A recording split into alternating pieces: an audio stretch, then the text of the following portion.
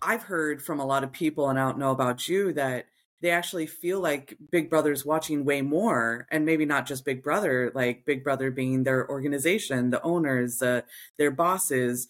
They're watching way more what they're doing, and they're having to account way more for their time. Whereas in the office, that wasn't the case. Mm-mm. So we're using programs like um, the screen videoing or the screen monitoring, where on your laptop, if you're not moving your mouse or typing for a certain length of time longer than 30 seconds to a minute, then it's capturing your inactivity, right? And I think you have to even write down or let it know sometimes with some organizations and some platforms that you're going to use a restroom before you leave your laptop.